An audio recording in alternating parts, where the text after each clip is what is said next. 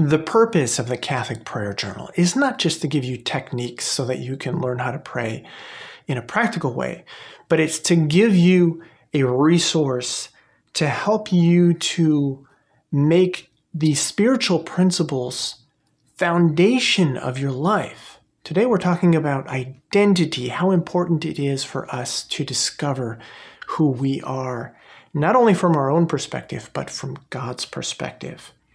In the 19th chapter of Matthew, verse 16, there's a rich young man who walks up to Jesus and asks him a question. What must I do to attain eternal life? And Jesus responds, keep the commandments. And the young man says, I already do all of this. What else am I lacking? And Jesus responds, sell everything, give it to the poor, and come and follow me. And this young man was very rich. And according to the Jewish perspective and theology, if you were rich, that meant God was blessing you. That meant you were already a good person, perhaps living in perfection. And Jesus is essentially challenging this young man's identity, who he was, and saying, if you really want to be perfect, you're not doing enough. You need to come and follow me. Our identity starts with where we're currently at. And the core of what we're trying to get at here is that my identity is not just my own perception of myself. I can have a perception and I can have dreams and aspirations and worries, decisions, etc. However, until I learn to identify with God's perspective of who I am, then I am not fully who I am supposed to be. And so, yes, there is a first step where we need to identify, as in figure out, what are the deep things on our heart? How do we see the world? What is our worldview? What are our perspectives of ourself and where we're going? And you can take time to dig into your dreams, your worries, your future aspirations, into the decisions you're trying to make in life, into the person you're trying to become, into your deepest convictions. However, it's not until you confront that with God's perspective, which you can do through prayer and through the reading of the Bible and Scripture and the use of the sacraments in an ongoing way.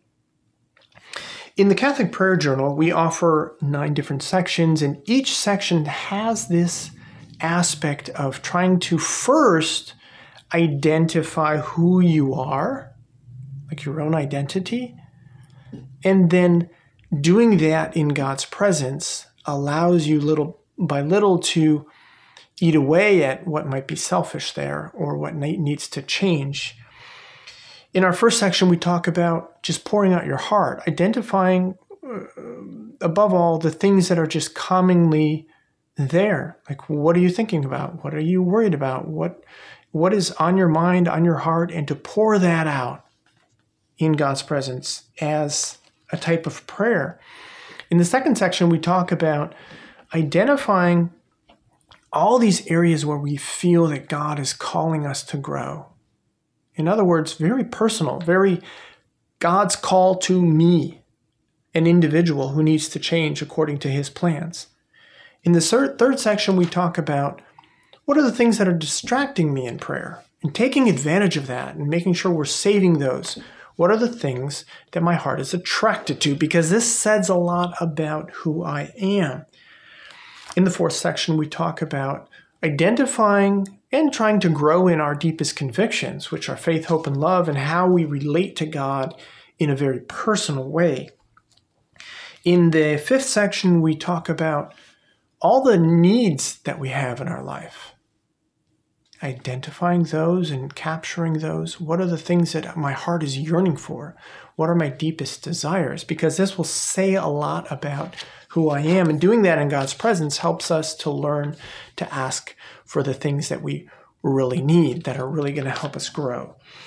In the next section, the sixth section, we talk about identifying the difference between the things that I just naturally enjoy and the things that I naturally dislike. First getting that foundation of, how do I normally interact with the world? In the 7th section, we talk about gathering up all the things that I need to make decisions about, because that says a lot about who I am. If I'm struggling with a certain type of decision, that'll help me to understand deeper how I identify myself, and allowing God to come into that decision and push me or to pull me back will help me to put my own identity against the identity that I'm receiving from this ongoing discernment in God's presence. In the 8th chapter, we dig into all of the things that we struggle with, because, struggles are one of the very first things that help us to understand who we are and how we see ourselves.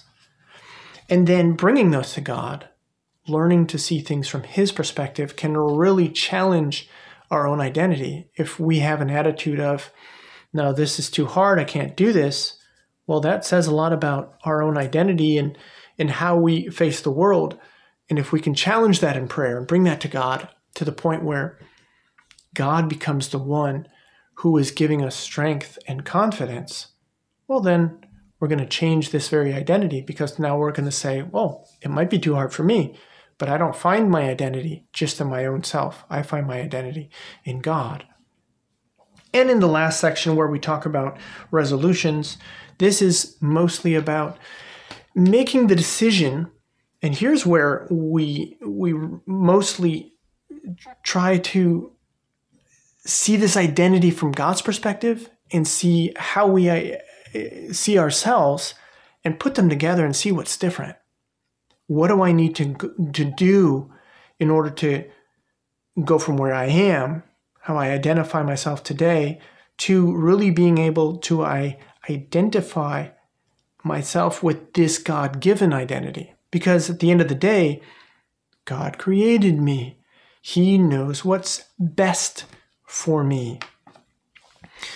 There's something, unfortunately, we could say this is common to a Catholic perspective, is we get caught up with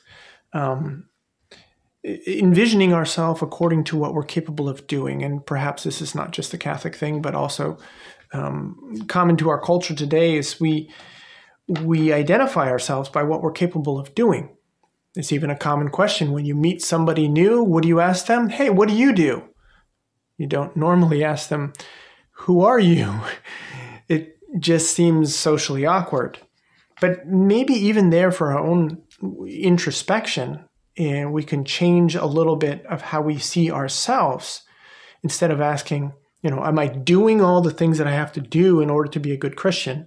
Maybe we need to ask ourselves, what do I need to change in order to be a better Christian, to change those interior attitudes, etc.